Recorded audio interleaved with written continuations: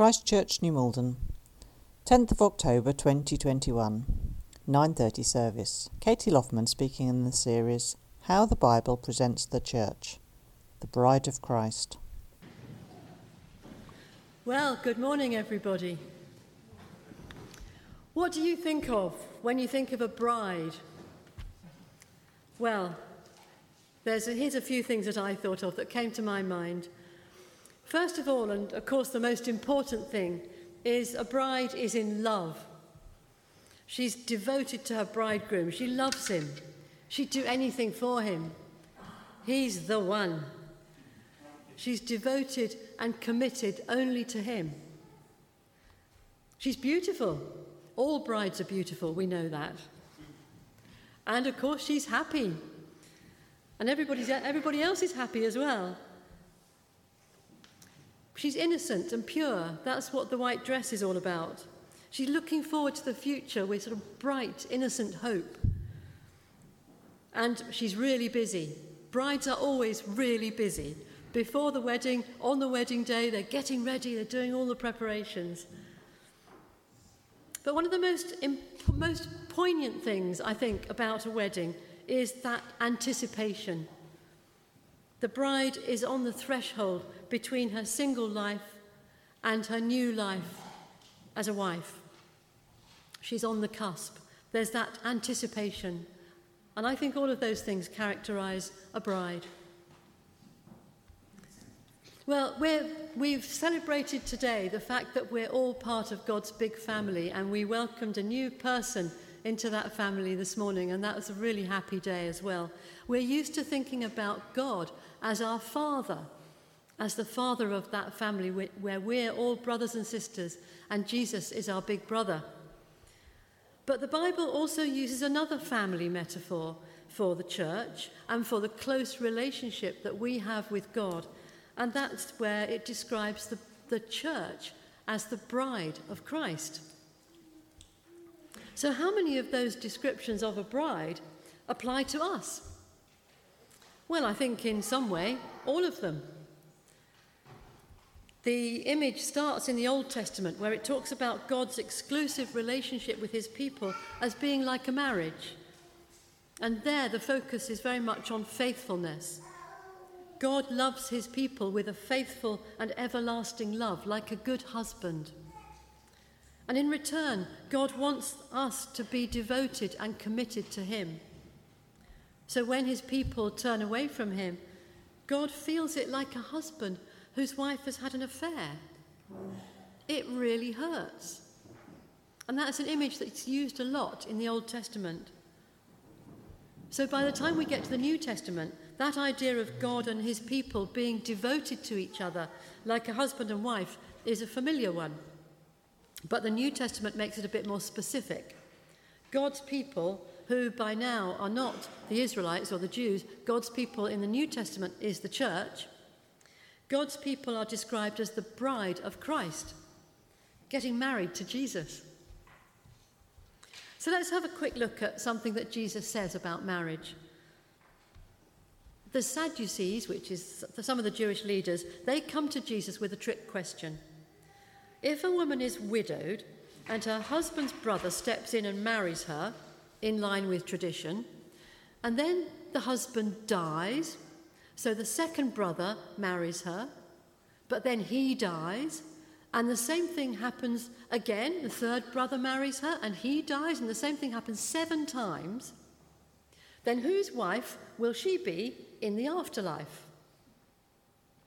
Now, bear in mind that the Sadducees didn't actually believe in the afterlife, so why are they asking this question anyway? But anyway, Jesus answers it, and with a very interesting point. He says that after we've died, and when we're with God in his kingdom, there will be no marriage at all. So when we put this together with the passages about being united with Jesus like a husband and wife are joined together, we start to see the reason why he says there'll be no marriage in the afterlife. Because once we're fully in God's kingdom, we'll all be united to Jesus in a marriage to him, and we'll be fully in unity with each other as well. I knew an older lady who used to go to this church, and her husband had died quite a long time ago. And she always used to say that she was looking forward to her own death because she would then be with her husband again, and she was really looking forward to going to heaven and being with her husband. But going on what Jesus says, that's not really what it will be like. Instead, we'll all be so thrilled at being with Jesus that our love for him will override everything else, even greater than the joy of a bride on her wedding day. God is infinite love, and we'll all be so engulfed in that huge wave of love that the love we feel for our husbands and our wives will still be there, but it will pale into insignificance. So in a way, the love that we have for our husbands and our wives will be magnified and fulfilled by being extended to the whole family of God's people and with Jesus himself. Revelation chapter 21, which is part of the reading we had, gives us a picture of the bride of Christ appearing. She's stepping out of the car, and we see the dress for the first time. But wait, it's a city. The bride is a beautiful version of Jerusalem, covered in jewels. Is Jesus marrying a city? Well, Jerusalem was the centre of God's people, their capital, their spiritual home, and of course their identity.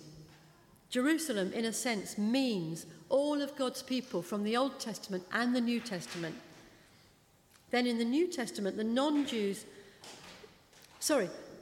Jerusalem originally means all God's people of the Old Testament, and then in the New Testament that picture is extended to include all the people who come to God through Jesus, so it extends to mean the church as well. So the spiritual concept of Jerusalem means the worldwide church nowadays. And Tim talked about this a bit last week in his sermon, where he talked about the church as the building of God, where the church is the temple, and the temple was the centre of Jerusalem. So when it talks about Jerusalem, it's talking about the church. So when Revelation we see the heavenly city of Jerusalem, it's built out of jewels, and each of those jewels represent the 12 tribes of Israel. And there's a gate for each tribe, and the foundations are the 12 apostles. So the New Testament in the apostles underpins the Old, the 12 tribes. So that city contains God's people of both the Old Covenant and the New Covenant brought together in one new Jerusalem. And it's that city full of people, including us, which becomes the bride of Christ. When God created marriage back in Genesis, he said the husband and wife become one. And that's what's happened here. The city has Jesus at the centre as a river running through it, like the writing in a stick of rock. The whole place is suffused with Jesus' light, so nowhere is dark or shadowy. Jesus' people have truly become one with him. A city, us, filled with the light and life that is him. One thing that struck me in this image of us as the church being the bride of Christ was, why are we the bride and not the wife? God's love is everlasting, and we'll be with him for eternity, but a bride is a temporary thing. So why is that the word that the Bible uses? Well, I think there are two reasons. One is this: the church is the bride of Christ right now, but it's not until after God's kingdom is fully here that we will be his wife. So the word bride captures that sense of now and not yet. A bride is fully committed to the bridegroom, and everyone knows that they're an item, but they haven't yet really got going on their life together.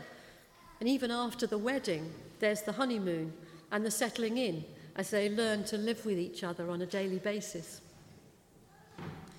I've heard it said that you're a bride for a whole year after your wedding, and because that's as if that's how long it takes to grow into the role of being a wife.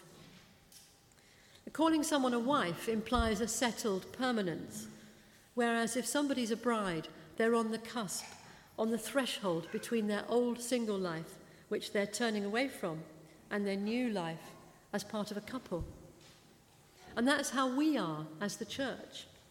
We're fully committed to Jesus, and we've turned away from our old life, as we heard them saying in the promises, and as we repeated ourselves. We've turned away from our old life that perhaps we had before we were Christians.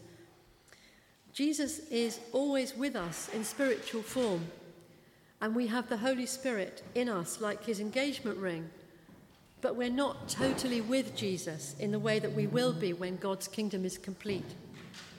And when that happens, we'll see Jesus face to face, and we'll be united with him in a closeness that at the moment we can only just occasionally glimpse. So that's how the church is like a bride rather than a wife. We're fully committed to Jesus, but not yet fully with him. Like a bride, we're living in that tension between the now and the not yet. And secondly, what do brides spend their time doing? My daughter, Iona, has just got engaged. And I don't think she'll be getting married until 2023, but she's already started planning the wedding. She can't help herself. Being a bride is a time for preparation, and that's really important. Can you imagine if the bride carried on as if nothing had changed and didn't do any work to prepare? They'd get to their wedding day and they'd be like this. Nothing to wear, no service, no reception, probably no wedding. On the other hand, we've all heard those bridezilla stories when the bride is so anxious that every tiny detail is exactly right on her special day, that it all becomes too much for her and for everybody else. Well, obviously we, the church, as the bride of Christ, we don't want to be like either of those two, do we? But we do want to be prepared. Jesus told a story about 10 bridesmaids waiting for the bridegroom to come. It started to get late and their lights were burning for too long. 5 of them ran out of oil for the lamps. So when the groom arrived, they were gone, looking for a late-night oil shop, probably in a petrol queue somewhere. But the other 5 had planned ahead. So they'd got some spare oil with them. So when the bridegroom arrived, they were ready to take part in the celebrations. The others came back later, but they were too late. Their chance had gone. So if that's the church's destiny, our destiny, we need to act like a bride and make sure we're doing the things that need to be done and not get caught short like the foolish virgins in the parable. The great thing about the city that we read in the passage in Revelations is that she's prepared as a bride, beautifully dressed for her husband. So that invites the question, if we are the church, are the bride, what can we be doing here and now to prepare ourselves for our bridegroom, Jesus? Well, earlier in the book of Revelation, we get some clues. Chapters 2 and 3 contain 6 letters to 6 different churches, praising them for some of the things they get right and giving them some direction about how they could improve. And those directions can be summed up, I think, in these 3 themes. Stay in love with God. Don't lose your first love. Stick to the truth. Do the right thing, even though we're surrounded by an immoral and corrupt world. Persevere with your faith, even though you may be persecuted for it. And those are really good directions for us too. So let's have a look at what they mean in practice. What can we do to love God more? Well, asking him to increase our love for him is always a good prayer. We can remember to thank him for every blessing that we notice around us in our life every day. A tasty sandwich, a sunlit cloud, a good day at work, a funny tweet. These things remind us how God puts so many good things into our lives all the time because he loves us. And in turn, when we thank him for them, that helps us to love him more. Of course, we can never love Jesus as much as he loves us, but I think Jesus deserves a bride who loves him, and a bride whose love is growing. What about sticking to what we know to be right, even when we're surrounded by pressure to do the wrong thing? I knew a man who was a Christian, and he told me once that he was on a night out with some colleagues in London. They'd had a meal, and then one of them suggested going to a strip club. Everyone said, yeah, let's do that. But he said, actually, I won't go. I'll just go home. And then one by one, the others decided that they wouldn't go either.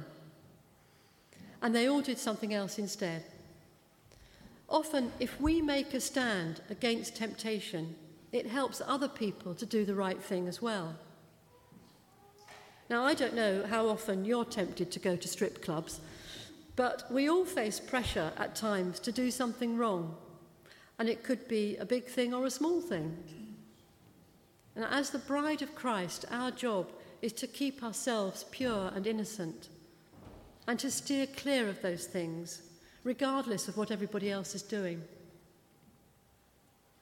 The third direction from Revelation chapter 3 is to stay faithful to your faith, even if you're persecuted for it. The persecution that we get in this country is much more subtle than a lot of what they face in some countries, obviously, but it's still there, isn't it? I was teased a lot when I was a child for being the vicar's daughter, which is not fair, because it's not my fault. When I grew up, for a long time, I used to hide the fact that I was a Christian. And I didn't tell my work colleagues because I thought they'd think I was stupid, or, well, I don't know what I thought they'd think, really. But when I got a bit older, I thought, this is ridiculous. People know what I'm like. Why shouldn't I just be myself?